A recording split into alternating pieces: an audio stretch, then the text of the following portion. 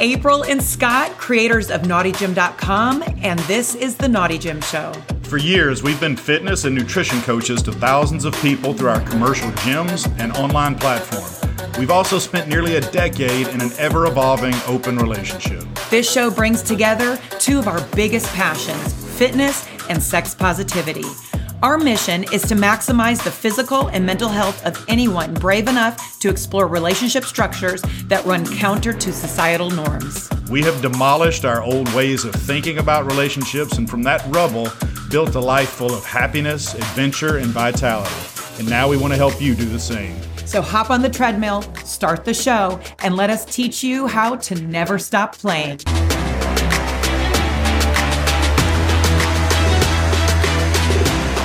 Guys, April and Scott here with Naughty Gym, and this is our first official podcast episode. So we've been doing a vlog for a while on YouTube, but we wanted to find a way to be able to get more information into more people's ears. Yeah, and we're tired of getting banned in warnings on social media. So and on a podcast would be a great way. We like putting things in people's holes. In their ear holes. Okay. Yeah. So are you, we've been doing it on camera, but for some reason I'm a little more nervous about this because it feels more like official with a podcast. Are you nervous about this? I'm not nervous.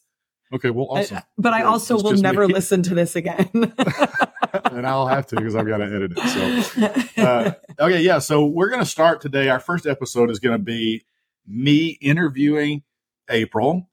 Not necessarily interviewing. We're just going to have a conversation. Well, we're going to have a conversation. That's so formal. Yeah, well, maybe an informal interview. But I'm going to ask you a series of questions that I've prepared ahead of time because we want to try and dig into your story. And actually, some of these, I'm not sure I'll know everything you're going to say or how you're going to answer all of these questions. So it'll be an interesting way to kind of explore how you went from a little girl to the person you are now. All right.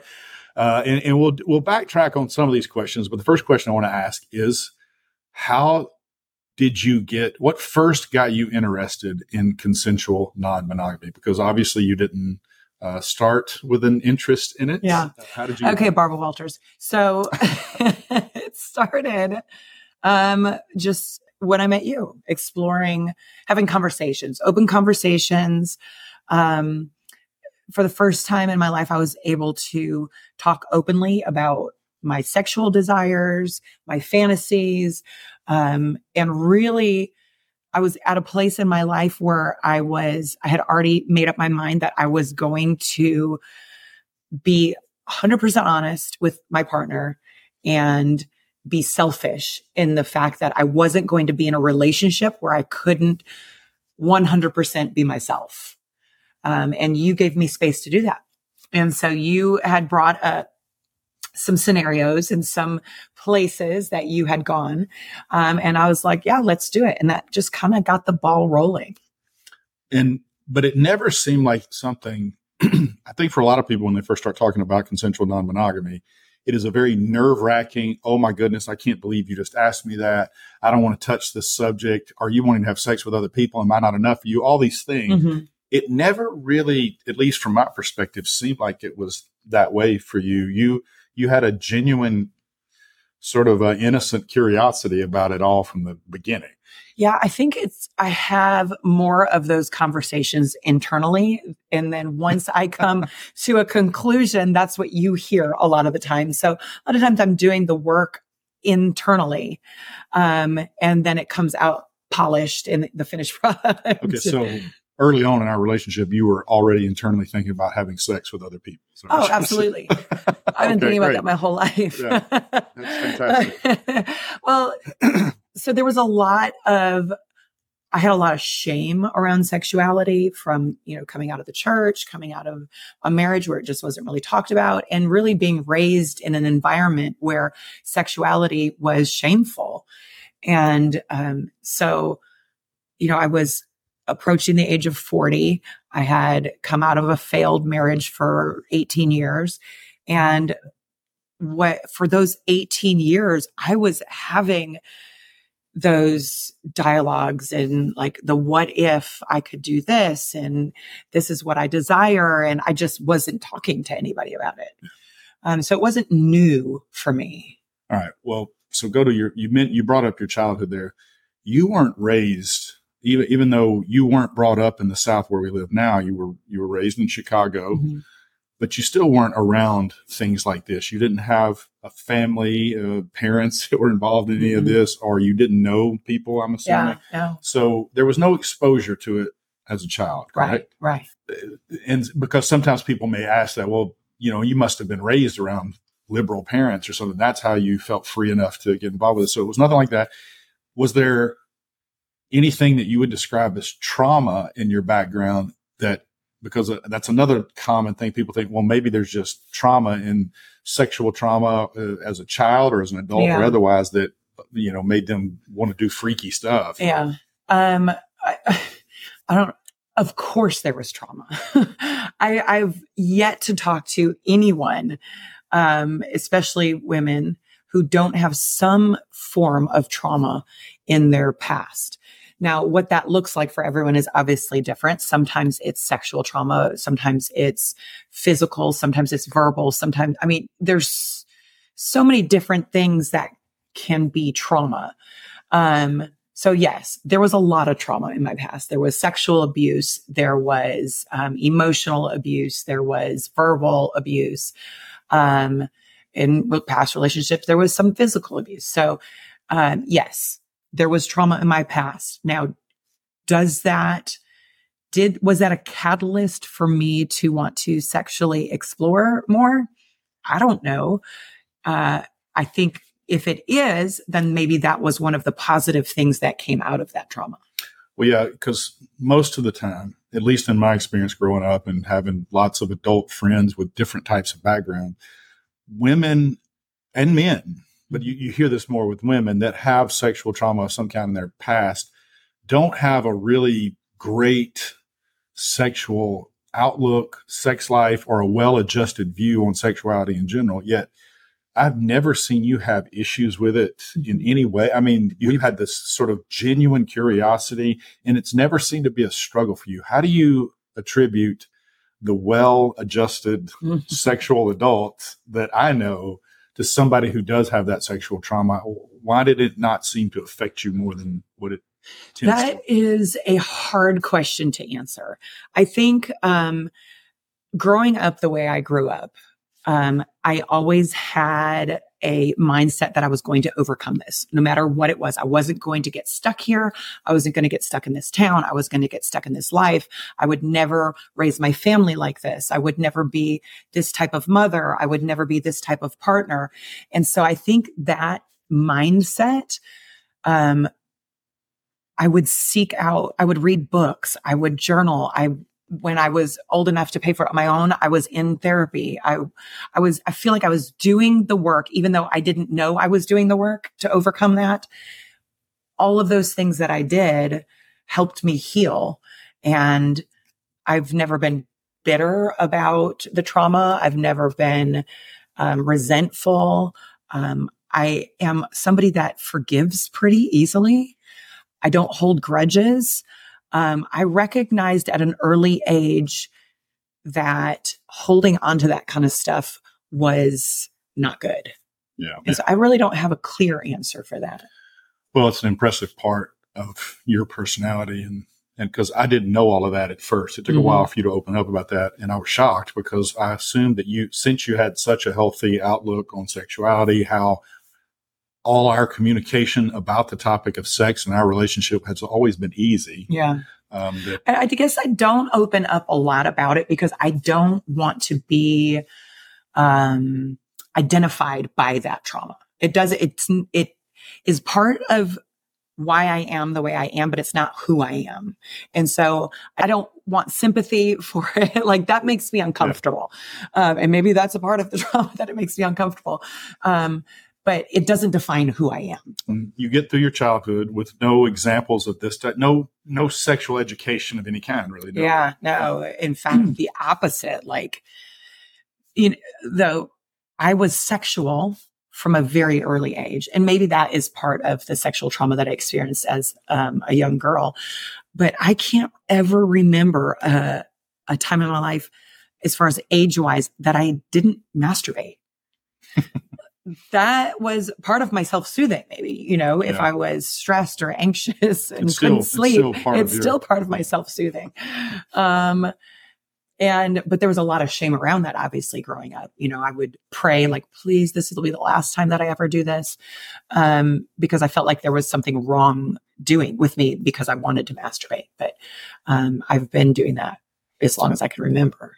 Right. So when you said earlier that you were sexual from an early age, you just meant with yourself. Right. My mother found religion when I was in middle school. And she went from very liberal parenting and not really around. I have very few memories of my mother before fourth grade. And, I had no father growing up. And so it was just my brothers and I. And when she found religion, she went from one extreme to the other.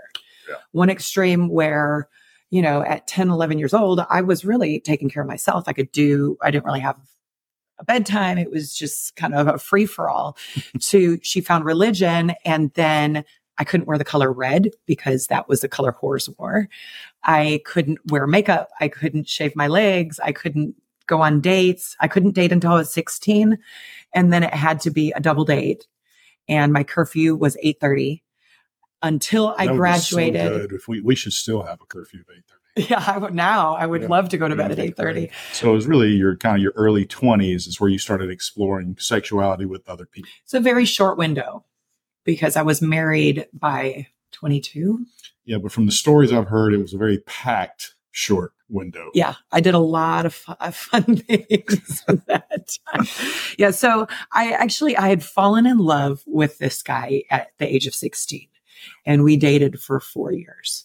And we were saving ourselves for marriage, and I was literally, that was a very bad relationship. I was obsessed with him. I did everything he told me to do. I dressed the way he wanted me to. I wore, ate the way he wanted me to. And at 19, I gave him my virginity, and then found out that he had. Wait a minute, you went 3 years? Yeah. So y'all just did a bunch of oral stuff, I guess? Yeah. Okay. And then I found out that he was not saving himself for me. So that was really why I left Chicago, was to get away from him, because I knew if I stayed there, I would stay with him. I would go back to him. And that, I really grieved the loss of that relationship for years. I would say probably close to 10 years. Wow. So you moved, you left Chicago to get away from him. You came to Alabama. Mm-hmm. You spent maybe a couple of years where you were sowing some wild oats. So you did the club scene and a lot of that stuff, right? And that was where you really started exploring sexually, at least a large part of your sexuality, right? Yeah. I was very sexually free, you could say. Had a lot of fun, a lot of things I don't remember. It probably wasn't the best way to sow wild. It was a little reckless, a lot of partners. And then all strictly men. Right? Yeah. Mm-hmm. But then you end up settling down. You meet somebody, you get married, and it was a long-term marriage. Yeah. So I met a guy that felt safe. Coming out of the home that I was raised in, all I ever really wanted was my own kids and a family and a house. We lived in Section 8 housing. It wasn't the worst, but it wasn't the greatest. I wanted to have a career, and I wanted to do all those things that I, dreamed about as a young girl. And so I met a guy who was nice enough. He felt safe. He had a stable job. I knew that I wasn't what he wanted. He wanted somebody that was not really driven, that was just going to be at home, raise the kids. A homemaker. Yeah. And there's nothing wrong with that. That just wasn't me. And I tried to be that for so long. So much so that you went, as I understand the story, you went from this person sowing their wild oats and going to clubs and stuff to similar, and I've never said this before, but similar to what happened with your mom, and that you went from this wild child, found religion all of a sudden, and then did a complete 180. In that marriage, we had 3 children together. After the birth of my second child, that was, he was an identical twin. We lost his brother, which was traumatic for me. And I had no family down here, and I was married to somebody who wasn't open to having conversations. So I was grieving in silence, grieving alone. And that was probably one of the lowest points of my life. I've never been suicidal, especially now that I have children. But I was having bad thoughts, and I wasn't going to church. I didn't really know anything about it, but I was going to the gym. I was still working out. That was kind of my sanity. And somebody invited me to church at the gym. And I thought, well, you know what? What I'm doing right now isn't working. Maybe God can fix this. And so I went, and all the promises church made me, God will fix your marriage. He will change that man, and he'll love you. And so I was like, well, let's try this. And 16 years later, or so. Well, no, that was 27. So I was in the church for 2 years, worked full time for the church for 10. So about 12 years of hoping and praying that religion. Yeah. And man, I was sold out. I don't do anything half-assed. I'm sure you've noticed that. Your whole ass off everything. If I'm going to do something, I'm going to do it. Like, I'm going to dive head first in. I'm in it. Which I'm sure they recognize the church. It's why they offered you a job. And you became a women's and children's pastor type role at the church there. And it was full-time for 10 years? Yeah.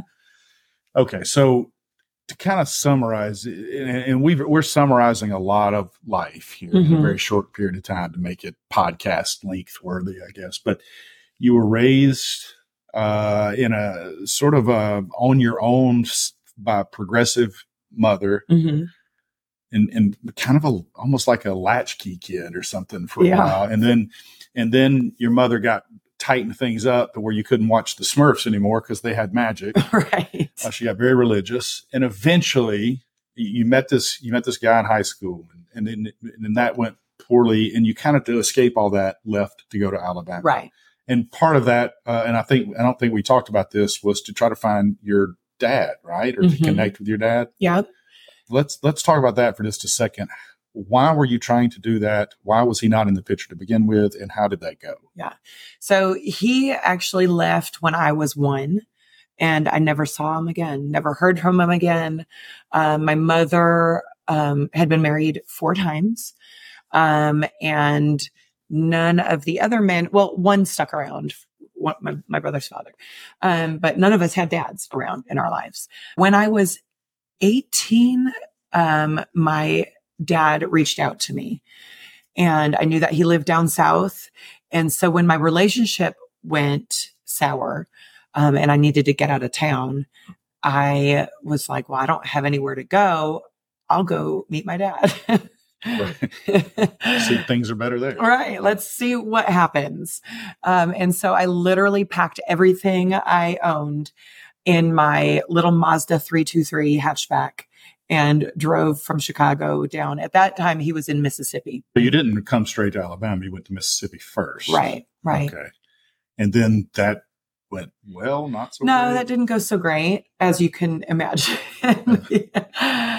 I made some friends and stuff. I decided I was going to stay in the area because I really did like the South. Actually, it was going to be for a summer. I was going to give it a summer, and then go back home at the end of summer. And then I ended up being introduced to the person that would become my husband, and ended up staying and got a good job. And he was from Alabama, and that's how the transition from Mississippi to Alabama happened. Okay. Yeah. And so we kind of go through a fairly wild phase there of partying and clubs and stuff, but then you get married. Yeah. And you try to settle down and become Susie Homemaker. You find religion, get a job at the church, and you go for a 12, 14 year period or so there. Did you recognize then that you were unhappy? And if so, what, I know you found religion in an effort to try to fix your marriage, but what do you feel like was the big thing that was missing from your life? Why were you unhappy? It was communication. There was zero communication. There was no sharing, right. Sharing, what your hopes and dreams were, or how you're feeling, or what is your there was just zero dialogue besides anything that was kind of superficial, like day-to-day kind of things. And I was very lonely. You kind of had sort of separate lives. Right. You did some things together. It's not like you were completely miserable all the time. Right. And he was a good dad, and and he provided for the family, but you guys didn't have that high adventure sort of lifestyle. You kind of and for years people didn't know I had a husband, because I did so much on my own with the kids, that he would work all the time or be gone, doing his thing. And so a lot of people they had never met him, and people who I had been friends with for 4 or 5 years had never saw him. And so you tried to feel some of that feeling of loneliness with work at the church, taking care of the family, work at the church. Fitness, just, finding something to keep me always doing something. Did you enjoy that time at the church? Well, there were times that I enjoyed it, but it still it made me feel like I was a hamster on a wheel.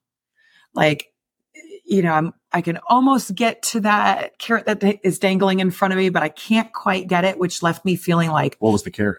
What were you trying to get to? God healing my marriage. Oh. Right? Or making him love me, or talk to me, or tell me I'm beautiful, whatever it was. But, which has always been crazy to me that you said he never really told you that you were beautiful. Yeah. He said one time he didn't want me to get a big head. Yeah. You're one of the most beautiful women I've ever seen. Way out of my league. I appreciate that. Yeah. I'm super nice. But it left me feeling, really unfulfilled, and like there was something wrong with me. Why can't I do this right? So it was probably 3 to 4 years towards the end of my time working there that I started to, which I didn't know there was a word for it, but deconstruct. Yeah, right. At that time, I didn't know what that meant, but I started reading books that weren't in my church's library, and I got chastised for that actually one time. I had a book on my desk by a Christian author, but it wasn't one of the Christian authors we had in our bookstore. And so I got chastised for that because I couldn't possibly know how to discern what was actual truth from... was that because you're a woman? Probably. Yeah. Okay. All right. So it started to kind of lose its luster, the call of religion. Mm-hmm. At that time also was the same time you and I met for the first time. Yeah. Right. Yeah. I had opened a gym in town, and you came to visit right before we had gotten open. Yeah. You visited where we were sort of practicing, if you want to call it that. And I was sort of starstruck. You were just bigger than life, beautiful person. You seem to have it all together. You're in this great marriage. I didn't know that there was stuff sort of bubbling under the surface. Yeah. Well, you had a CrossFit gym, and I love competition. And so CrossFit was just like, of course, I'm going to do this. This is, I could see a change in my body composition. I felt good. It was fun. There's a community of people that I could hang out with. I met a bunch of friends. And really, because I had been doing fitness my whole life, and I had done personal training early before, and I had taught Pilates and yoga and stuff like that. So like, this just seems like something I want to do. And so I started, I think, coaching for you about a year after I started doing CrossFit. You were very good at it right away. Yeah. And very, you're just great with people. Yeah. So me asking you to coach was a no-brainer. And I would volunteer for everything. Yes. Just because I could bring the kids a lot of the times with me. I had a lot of free time because my ex-husband was gone hunting all the time or working all the time. So I had the time to do it, and I loved doing it. So I'm like, yeah, of course I'll do this. And I was warned by my boss at the church, though, that was a slippery slope. What, fitness? Well, being at the CrossFit gym all the time. Why? Because there were other people there? It could be pulling me away from the church. Well, to his credit, he may be right. Yeah. Because that process, over the time that you were becoming this CrossFit athlete, CrossFit coach, you were also going through that process of deconstructing from the church, or at least questioning. And you may not even been consciously aware of it that whole time, but that was all happening around the same time. Do you think it had anything to do with your eventual interest in non-monogamy? No, I think it had to do with me looking for happiness, looking for a place that I felt I could be myself, authenticity. I just was looking for something. I didn't know what it was, but I was looking for something. And I knew I wasn't happy where I was. And you and I had fun working together. We right? did. Yeah. Plutonically for 4 years. 4 years. Or so. 100% plutonic. No. Never crossed the line, never flirted, never. Maybe we flirted, but I didn't think it was flirting at the time, but it probably was. It probably was. And I can tell you, I was thinking it. But, I was also very religious. Right. You were very religious. We're both in marriages. That's not a possibility. Right. And, but eventually I think the toll of your marriage not fulfilling you and mine not either. We'll talk about that on another day. But, eventually we went from coach and boss relationship and friend relationship. And we took it a step further. Right. And it's not an aspect of the story that we're proud of. No, absolutely not. So I had actually asked my husband for a divorce in maybe October of 2015. And then it was a couple months later that you and I started seeing each other. Yeah. That's not an excuse. We handled it. We went about it the wrong way. Had I to do it over again, I would have handled it a lot differently. But I do not regret being with you. Me either. But I know that what we did and the way we went about it caused a lot of pain in people's lives. Absolutely. And it became somewhat of a mini scandal in our community. A lot of people knew you because you were at the church. A lot of people knew me and you because of the gym. Right. And our lives sort of fell apart there for a little bit. Talk about, from your perspective, what happened there and how it impacted you. Yeah, that was tough because at the time the whole time I was married, I was really good at putting on a smile. In fact, my mother said she had some ideas that things weren't great, but she never knew because I never told her. I never told anybody because I wanted them to love him. And, I hid a lot from my kids because that's what you do as a mother. You protect your children from things. My friends, nobody really knew what was going on, and nobody ever does know what's going on inside of marriage. So I want to say that before you judge somebody, you don't know what is happening behind closed doors. And even if you are being told what's happening, you still don't really have a full picture. I was unhappy for years, and I think it would be safe to say my ex-husband was unhappy for years as well. So when we were outed, when the affair became public, we essentially both lost everything, our jobs, our homes. Because in a small town, an affair can have implications outside of your family. Right. Yeah. Yeah. And so I was immediately labeled the town whore. Also probably accurate. Well, they didn't know the extent. Well, you didn't at that time. Yeah. And so, I still had 3 kids in school, and I would have to go to their games and walk in and not a soul would speak to me.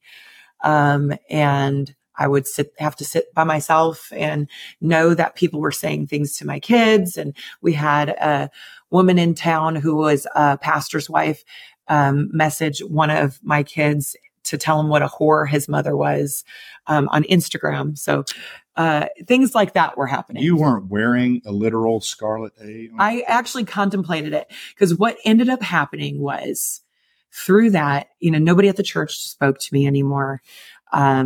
I was chastised, kicked out of the church without even realizing. I didn't know it. You were never called in to tell them. They just announced that you would never be back. Well, I went in and they told me, obviously I could no longer work there, but I still intended on going to church there, mostly because I wanted to keep my kids on some sort of normalcy. Like that's what they knew. Yeah, because even though you were transitioning ultimately away from religion, you didn't really know at that how to handle that. I didn't know at that point, but I didn't know how to handle it with my children. Yeah.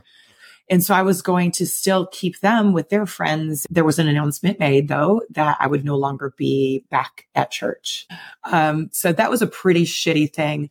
But that really solidified in my mind my exodus of religion, probably the second lowest point in my life.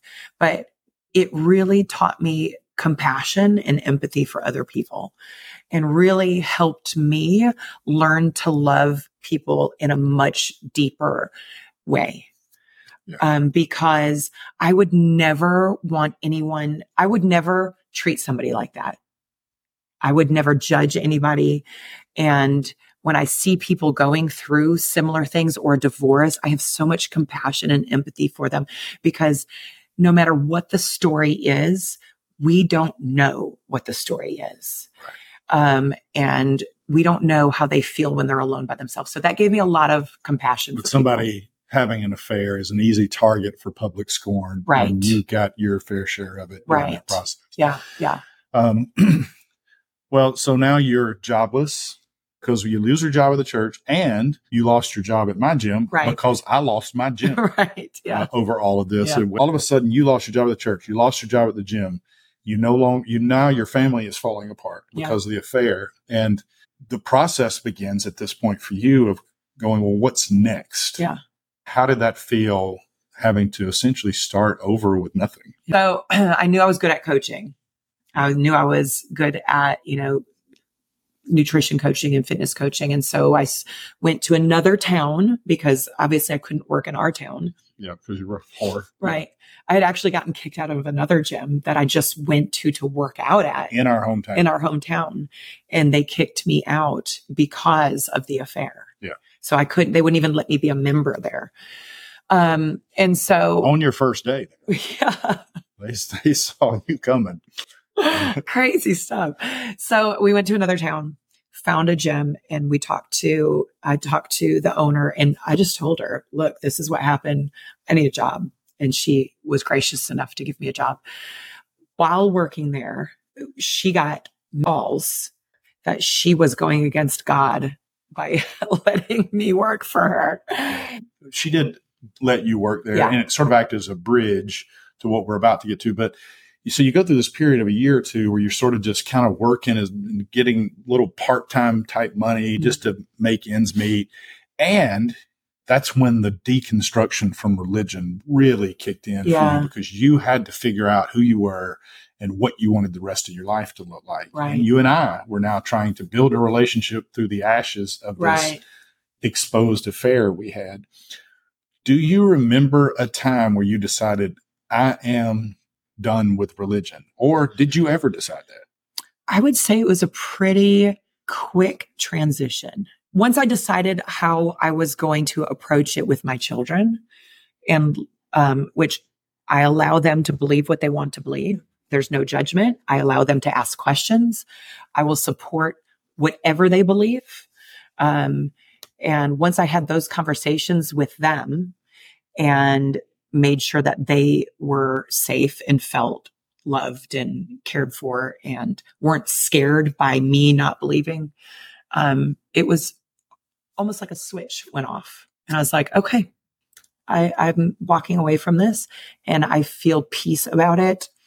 And I really have been in that place since. Also, during that time, you and I were continuing to explore consensual non-monogamy. Right. We didn't do it a lot because we didn't have any money, but we or would time. We would here and there, we would go to events. Was there ever conflict as that process was happening? You're slowly deconverting from religion. We're trying to rebuild our lives. You're starting to explore consensual non-monogamy. Was there ever moral conflict there? Like, oh, these are not things I should be doing. The Bible says so. Religion says so. Church says so. There was never that kind of stuff. There was, and maybe there was. There was a little bit of sexual shame. Like, is this okay? But I don't know that it was a religious thing. It was just maybe some things that had brought up from past trauma. That like, ooh, is this okay for me to do to my body? But that passed quickly. I didn't sit with that for a long time. Yeah. It was kind of like, well, you know what?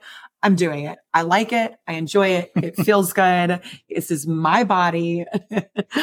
I think really what came out of me being exiled from the church, me getting a divorce and having a nasty divorce, was this indignation that, you know what, this is my life and I'm going to write my own story. And I don't give a shit what anybody else has to say about it. I know who I am. I love my children. I'm a wonderful mother. I've never questioned that. This is my life. And whatever anybody else thinks about it, they can go fuck themselves. Amen.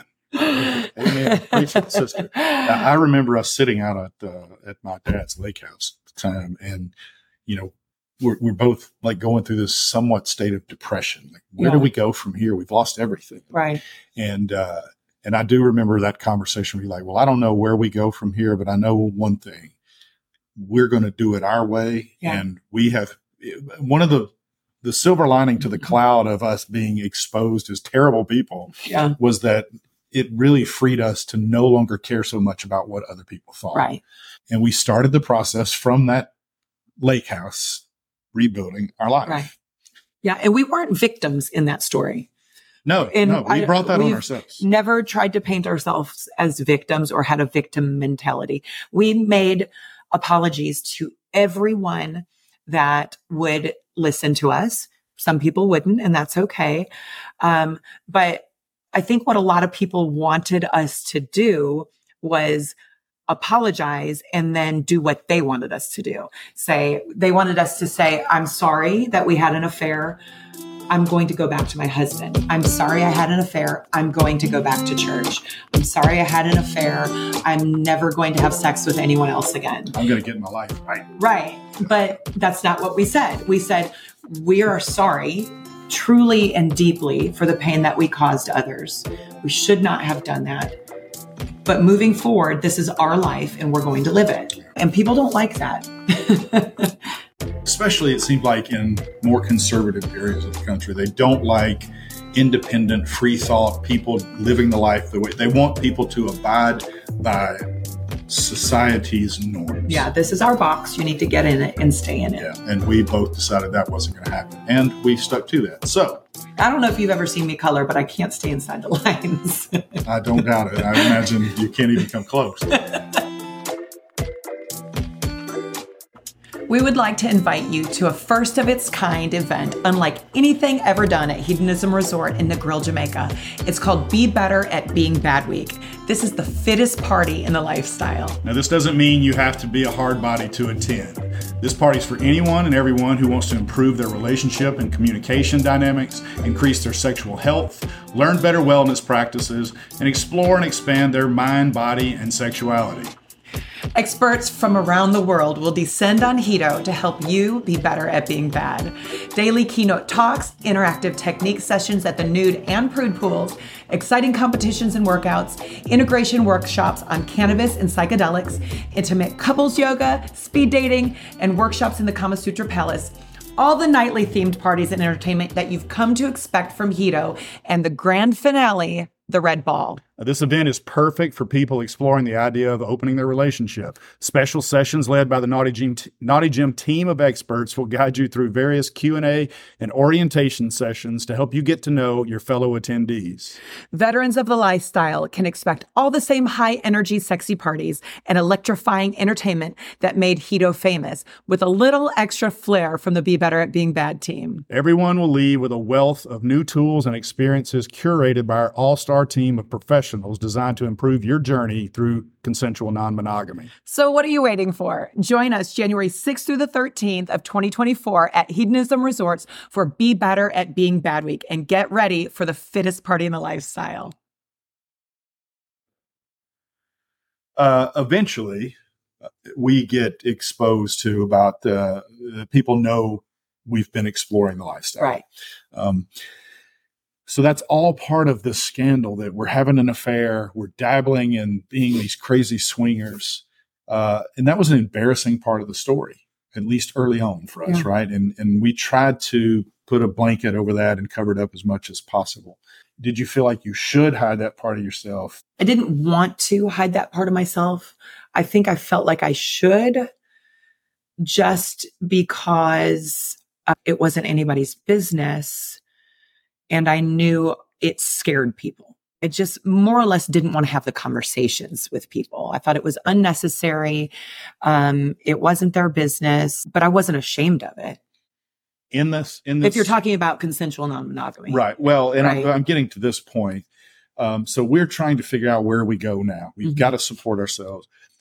And you get a phone call or two from some very close friends, supporters of us, even though that they knew about our affair, they knew what had happened, but they were members at my original gym. Yeah.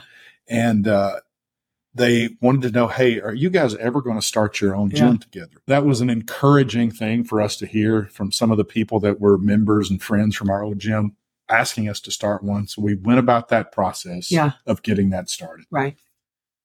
But we knew that it would be problematic if you started a gym or I started a gym and people were talking about us being swingers. Yeah. So we started trying to make sure we kept that part private. Right. Right. I think that goes along with the fact that I knew everyone was talking anyways. It was something that I could just put out of my head. And, we decided to open a gym. I have something to focus on now. I'm going to power through. I'm going to do what I need to do to get this gym open, to get members coming in, to get our bills paid, to make sure my kids are doing okay. What I'm doing in my sex life is nobody's business. If they're going to talk about it, they're going to talk about it. That just wasn't a concern of mine. Yeah. And part of our thinking was that, all right, as long as we keep this completely private and nobody ever finds out again, they'll forget about that one time people may have found out that they're swingers and assume we've moved on. Right. Right. And so that's what happens. The gym starts to grow. You do a great job as a gym owner. And so we put that part of our life, not out of our life, but very much on the back burner. Yeah. Because you had to build this business up. We had to pay our bills. Yeah. That took a backseat to rebuilding our life. Right. Yeah. Not that we weren't still having the conversations and talking about it, because we still talked about it very openly, and maybe once or twice a year would get away to go to an event or something like that. Right. And it was a big deal because it was so rare for us. So the gym starts to grow over a 2 or 3 year period or so there. And then COVID hits. Oh, yeah. COVID had a big impact on the rest of our story. Yeah. Because if it wasn't crazy yet, the story gets really crazy from this point forward. Yeah. We had, after you bought or opened your gym, had the opportunity to buy a second gym in about the town 30 minutes away. And so we decided you would run the one you had opened in our hometown, and then I would run this new one. Right. And that had been going for 2 or 3 years. Both gyms were doing well. COVID hits, and all of a sudden we've got to shut them both down. Yeah. In that 2-month period that we shut down, we get to work together again because now we're working from home together. We had been missing. Which, by the way, if you enjoyed being home during COVID because you were doing house projects and planting gardens and repainting your house, we did none of that. We were working 24/7. I mean, it was exhausting. But we loved it. But we did love it. Instead of working in separate towns, running separate gyms, now we're working together. Yeah. And at least we're sitting on the couch next to each other. Right. Working. The end of that 2-month quarantine period, we realized we were about to get to open back up, and we both seemed not super happy about it. Do you remember that period? I know. Why I was dreading it. When the governor said you can reopen like a week from today, I didn't want to say anything, but I was like, oh God, I don't want to do this without you anymore. I mean, that was our goal, was always to work together because we work so well together. You are good at things that I'm not good at, and vice versa. You came to me one morning at maybe 6 a.m. You woke me up, which is never a good thing to do to your spouse. You wake them up with tears in your eyes and say, we have to talk. Yeah, I should have thought that through better. I was like, is he leaving me? And you said you wanted to sell your gym. And I was like, yes, let's do it, because that would put us both working together again. And so we went through the process of selling that other gym. Your business partner and one of your coaches ended up buying it. Now we had to figure out a way to pull two incomes from the one gym. Yeah. And so you came up with the idea of Naughty Gym, which we had learned to coach people online during COVID and to program for people online and how to deliver it effectively and do Zoom calls with clients. And so it just made sense. But you wanted to find a niche market. What is a demographic of people who want to be fit and want to look better naked? The non-monogamous community. We really began this plan of trying to work together on the gym that you had opened. Right. And then start learning or building this new business online where we were going to be promoting online coaching for people. More importantly, and I want to say this, is we didn't want to just deliver health and fitness and nutrition coaching. We love CrossFit and we love the community aspect of it. And we wanted to create that online as well, or that community where you could feel like you could be yourself, but you could connect with people. And it wasn't just fitness and nutrition, right? Right. And so we began the process of building that business and that platform. Mm-hmm. And that dramatically changed our life. Yeah. I don't think we anticipated how much it would change it. But one of the things that we were excited about was, we might get to be involved in more consensual non-monogamy events. Yeah. Because we have this business now. Yeah. Talk about how that changed our dynamic in the lifestyle, how we went from what did our lifestyle look like prior to that decision? And then what has it looked like since? Prior to that, we would go to one, maybe two events a year. And we really didn't do anything at them either, right? Not much. Because we didn't know anybody. And so afterwards, now we're being invited to come to these events as Naughty Gym. We're putting people through workouts in, face to face. And so we went from one or two small events a year to we were going to 3, 4, 5, 6 big events every year, and then smaller weekend events. Yeah. And then we met friends and we've made our best friends. And, it's been, our life is lifestyle now, right? That is who we are. That's our community. Those are our people. That is, just now woven into the fabric of our lives. That's true. But one of the big fears we had was we knew that we were going to do everything we could to hide this gym business. We talked to tech savvy people and said, all right, how do we put a shield around this that insulates it from our commercial gym? Because we didn't want our commercial gym people to know about it. We didn't want our community to know about this business. Or our families. And when we started Naughty Gym, I made the decision that I was not going to show nudity. We weren't going to show nudity on any platform. Not that there was anything wrong with it. Not that there's anything wrong with that. Right. But just because I have children and I wanted to be respectful of them.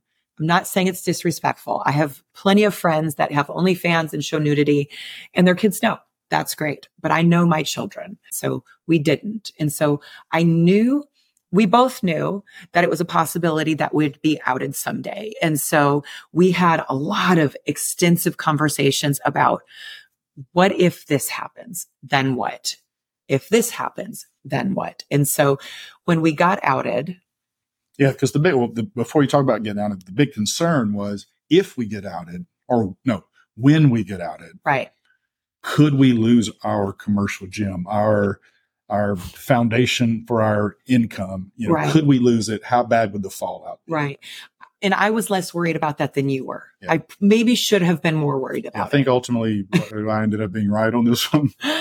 Well, here's why I wasn't as concerned, because when we opened our commercial business, our mission was to be an inclusive environment where people can get the tools that they need to be healthier. And we were public about that. And by inclusive, I meant LGBTQ plus. Anybody, any religion, any race, any creed are welcome here. And we meant that. And we hosted LGBTQ events and we had transgender members. And And so I thought, you know what? If we get outed as swingers, nobody in our community is going to care, because why would they?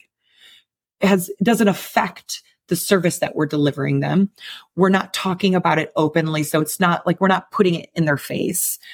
It's something that we do in our free time, in privacy, in our own bedrooms. And so I was really surprised by what happened. Because we pushed forward with the naughty gym concept because we believed that our commercial gym could survive the exposure if it were to happen. Right. If it happened. Yeah. And so we did. We probably kept it more or less hidden for, I don't know, a year or year and a half, maybe something like that.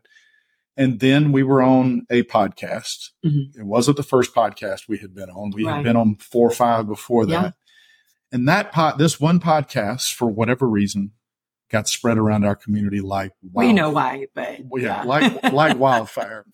And all of a sudden, it seemed like everybody in our town knew about it. And I know not everybody, but there is a lot of anybody that knows us about all know about it now. Yeah. What was the fallout? So we lost close to 50% of our membership in the span of 2 months. At first, we didn't know why. Like 1 week, we lost like 10. And I'm like, what is going on? Like, they were submitting their cancellations. There was a few that gave us the courtesy and the respect to sit down in our office and tell us what they had heard. Yeah, but it took a couple of weeks. We couldn't figure out what was going on. It was spreading through the community. Right. We had an idea, but we weren't for sure, because also at the time we were distracted because my parents were sick. Right. Yeah, I was about to get to that. Yeah. Right. So I will say kudos to the members who loved us enough to sit down and talk with us, because the rumors that were going on were much worse than what was actual reality. The rumors that were going around was that we were filming porn here in the gym and naked, forcing people to work out naked and it was just ridiculous stuff. And I'm like, look, the service that I'm offering you is the same service that we offer our online members. It's just wrapped up in a cuter, sexier package. What I didn't understand was I am the same person sitting here as I am doing a session with one of my clients. I don't hit on them. I'm not being sexual with them. I'm not talking sexually with them. I am professional. It just really baffled me at some of the small-mindedness, I guess. Well, we probably had 2 different groups leave. Right. Some people left because they didn't like what we were doing personally. They didn't like it. Right. Some people left because they didn't want the pressure of people saying, oh, you work out at that swinger gym. Right. And that I could understand. Yeah. And I had sympathy for, because, we talked to a couple people who were like, look, I go to church and people are asking me if I'm going to that swinger gym, and I don't want, my husband or my wife to have any doubts. And I'm like, I respect that. I respect that honesty more than anything.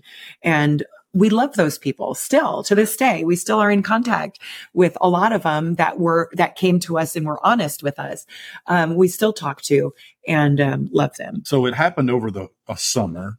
This is in the middle of COVID. Mm-hmm.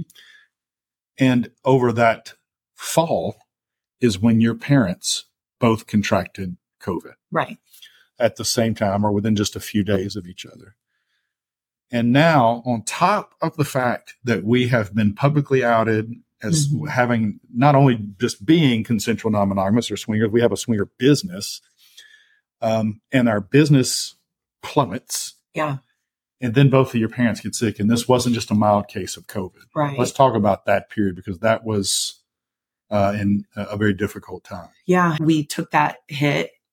And then I spent the next 3 months with my parents in the hospital fighting COVID away from the gym, essentially. But I couldn't even, you can't process. I was in kind of that fight or flight mode because my mother got sick at the end of August. My stepdad was sick at the time, but we didn't know how bad. And so she was in the hospital, went into the hospital August 26th. He went into the hospital September second.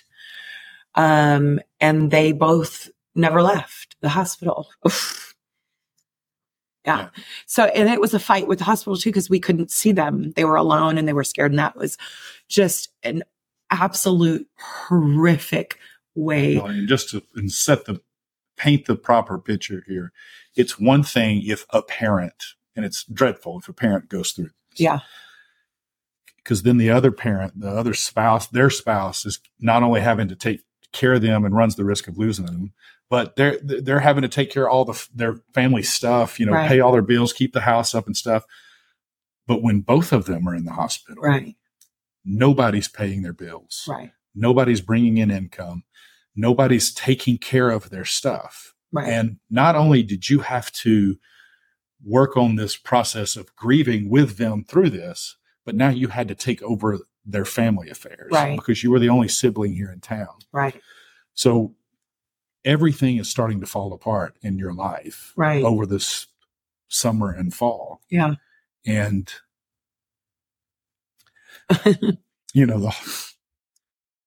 looking during that process, there was no good. There was no silver lining to any of that cloud. Right. Yeah. Looking back, And there was, at times it felt like there was no end in sight.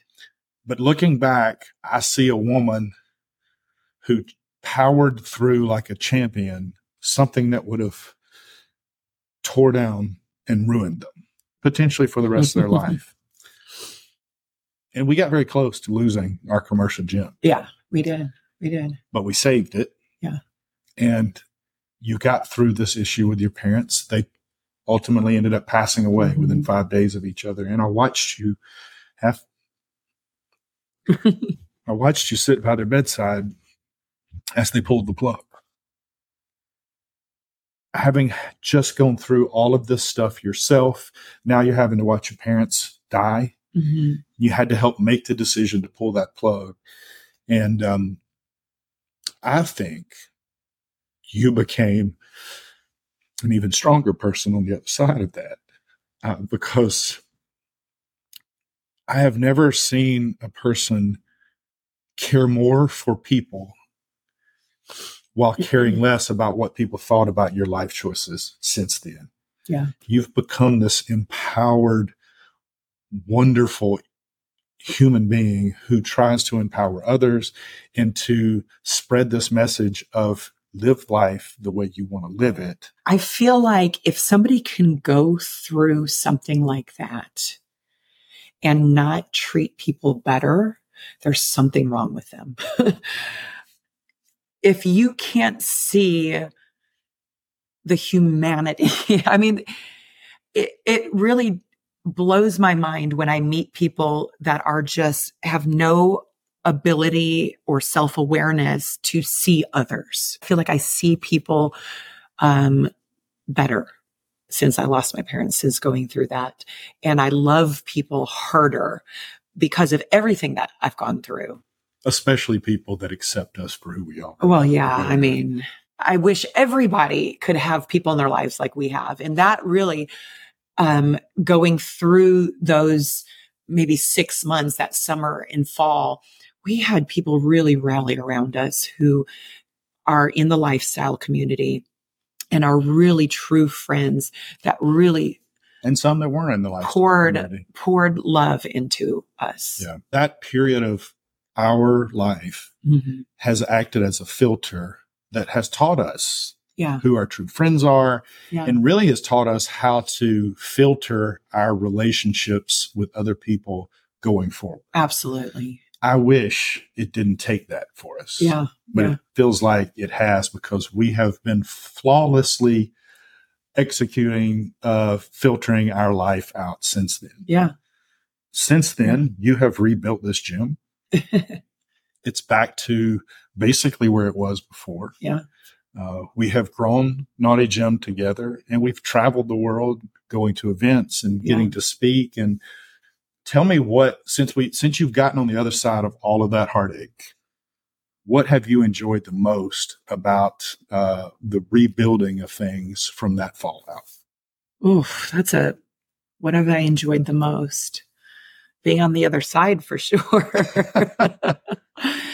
I don't know that I'm over it. I think it's just something you kind of carry with you. Grief is a weird thing, and it's so, it's different every day. There's joy in it. There's anger in it. There's confusion in it. I wasn't able to process my grief right away, as you know, because I just, as soon as my parents passed, I dove headfirst back into the gym and started rebuilding. And so it took a while for me to realize that I wasn't giving myself space to grieve. I don't know that that process ever ends. It just evolves. But I think what I'm loving right now about this time in our life is that I'm able to give myself more space to grieve and to process and to really be present with myself and my emotions. And I feel like I really haven't had a lot of that kind of time in my life. And I really enjoy that. It feels empowering. Yeah. Well, it's inspirational to watch from the outside. I mean, I'm kind of inside, but yeah, I mean, I look up to you as, you know, it's hard to imagine me ever going through anything worse than the period you went through. And I know we went through it, but you know, it wasn't my parents, it was yours. And it was just a brutally tough time that could have destroyed a relationship that may have not been on as solid foundation as ours. Yeah. Because it was not easy getting through that. We had to navigate a lot. We came out the other side and we're better for it. But now looking forward, we seem to have stabilized our commercial gym from all of that fallout. And Naughty Gym is growing. Yeah. And the community, the lifestyle community has embraced it, it seems like. And we've been fortunate enough to get to go to a lot of these events. Have you enjoyed that process of, because before COVID, we were just in consensual non-monogamy. We just occasionally went to things. Yeah. Now we get to go to more, but we're also doing it under the banner of a business. Yeah. Has that changed your outlook on consensual non-monogamy? No, I don't think it has, because I still don't, when we go to these events, I'm genuinely going to make authentic connections. And we're going as Naughty Gym a lot of times, but I don't look at it as work. I look at it as helping people on their journey.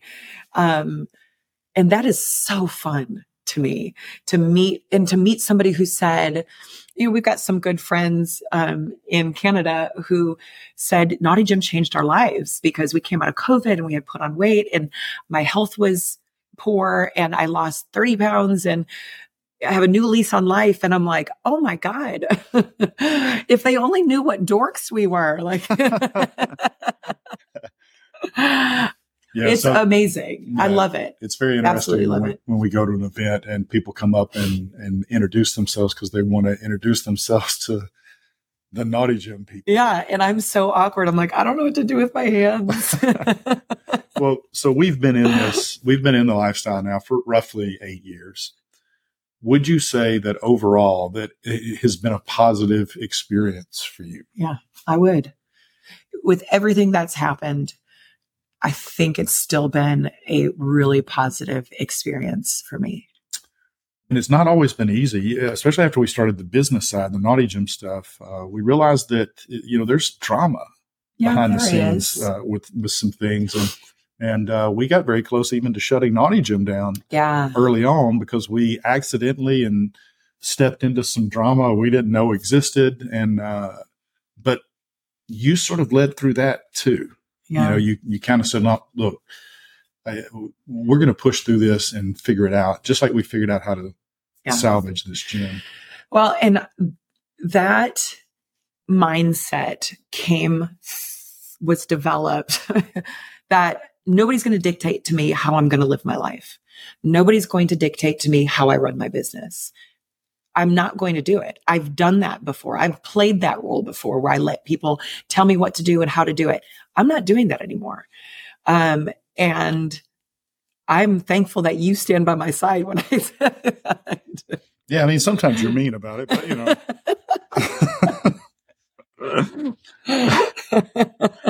What do you think is the biggest reason not us, but and I know it's us that do these things together, but what do you think is the biggest reason right now you've been successful in the sense that we were able to go through all of that turmoil and come out the other side better for it?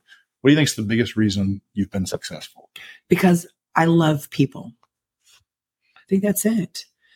I have really good intuition too. Would you say that I do? No, it's okay. It's okay. But I think that's it. I think people know when somebody's genuine. People know when somebody is putting on a front. We are genuine. We love people. And I think that is the best marketing we could have, is being who we are and interacting with people in an authentic way. At this point in our life, all our family knows. Mm-hmm. Well, all of my family knows. Your kids know. Yeah. Not all of your family knows. Right. Are you worried about everybody else eventually finding out? I'm not. My parents passed, so that would have been a concern. My kids know. My kids are loved. My kids love me. I have a great relationship with all of my kids. Anybody else that finds out, I'm happy to answer any questions, but this is my life. That's a perfect segue into what do you want if somebody were to see this? Yeah. That had heard about you maybe. Yeah. And they think what most of us probably think if we don't know anything about the lifestyle or consensual non-monogamy. Right. You're just trying to have sex. Why are you so weird? You're freaks, be normal. Right. What do you want people to know? I am normal. Well, you're not normal at all. But what would you like to tell people that would question your choice to be involved in this type of lifestyle? What do you get out of it? How do you make them understand why you're involved? Oh, I don't know that you can make people understand. Unless they have a willingness to understand. I'm happy to answer any questions.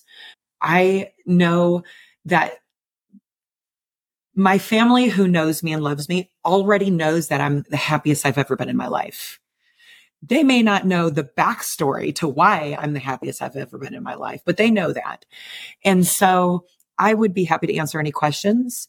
I feel freer than I've ever felt in my life. I feel more empowered than I've ever felt in my life. I don't think I have to, explain it to them. I mean, if they want to know, I'll tell them. I don't know that they'll understand. Yeah. Early on, you were very private about everything that we do. Yeah. For good reason. We're trying to protect the business, trying to protect the kids. Right. We get outed, and over that period, you have become much more outspoken. Yeah. And much less concerned about what people think about you. Yeah. Are you happy that we were outed? I am. Yeah. I think getting outed was a good thing. Number one, because may sound like a sales pitch. I think Naughty Gym is fucking amazing. I think the service that we give people and the community that we provide people is a much needed thing. It excites me to see our members engaging and making progress and having deeper, more authentic relationships and connections with their spouses and other people in the lifestyle. So if somebody asks me about it, it excites me to tell them about it. Like, I think it's the coolest fucking thing ever. Well, good. Well, so what do you hope? It's growing. Yeah. I want other people to feel the freedom that we feel in our relationship, in our life. And I mean, there's so many people in our area, so many people that reach out to us. I mean, not daily, but weekly for sure. We get messages from people that are either have a non-monogamous relationship or their partner and them are talking about it. Yes, it's a shock. Sometimes it's shocking, the people that are messaging us. And it feels good to be able to help. Yeah. Or to be a conduit for people who would, because we knew what it was like to not be able to talk about this stuff. It feels good to be a safe space for them. And so we're going to have a local little meet and greet here coming up. Yeah, We in Huntsville. do our own trips now where Yeah. we bring people together. What is your hope for this? What is if there's any big hope for the future, what would you love to see for your life from a business perspective in the lifestyle going forward? I would love to do Naughty Gym full time, to be able to go to these events and meet people and help people on their health and fitness journey, on their non-monogamous journey. That's what I love. We did at Hito, and we're going to actually do a little plug at Be Better at Being Bad in January 6th through the 13th at Hedonism Resort. We did mimosas with April and shots with Scott. At Hito, we did that for the newbies. And so we had probably 10 girls and 10 guys. Yeah, this wasn't our event. This was another event at Hito. But we're going to do this at Be Better at Being Bad again. And the women all just came in and sat down, and we just started openly talking. What are we scared of? What are our vulnerabilities? What are our biggest fears and insecurities? And what happens when you start talking, even with strangers, is a bond forms with all of these women. And now we're friends and we're safety nets. And the same thing happened with the men. And so now you go out onto the resort and you're going about your day and you're sitting at the pool and maybe you're feeling a little uncomfortable or a little way, but now you can look across the pool and you've got a friend and you've got someone you can connect with. And I saw these women connecting all week long and pairing up together because now they had somebody that they were friends with and it made them feel safer and more secure. And it was just a really beautiful thing. And I'm like, that's what I want to do.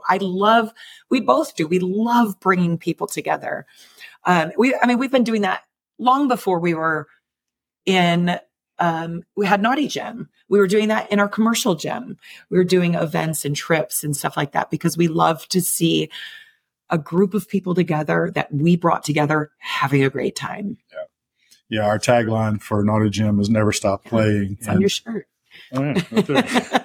And it is something that we actively try to promote and try to show people. Yeah. Life should be fun. You should be living life open and free and exploring everything it has to offer because again, you're only getting one shot at this life. And it has been, it's been my privilege to share this journey with you, even though we got it started in a way where, that maybe wasn't great, but to be a part of this journey with you this late in life, it's not that late in life.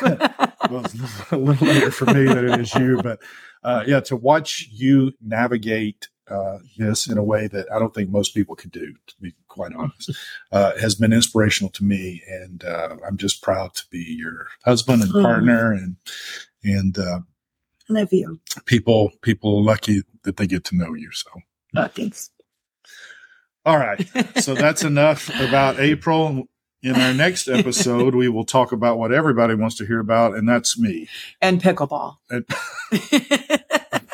Well, that's the first podcast episode, and we'll do another one soon, we hope. So, Talk to you soon. All right. Thanks for listening, guys. Bye, guys.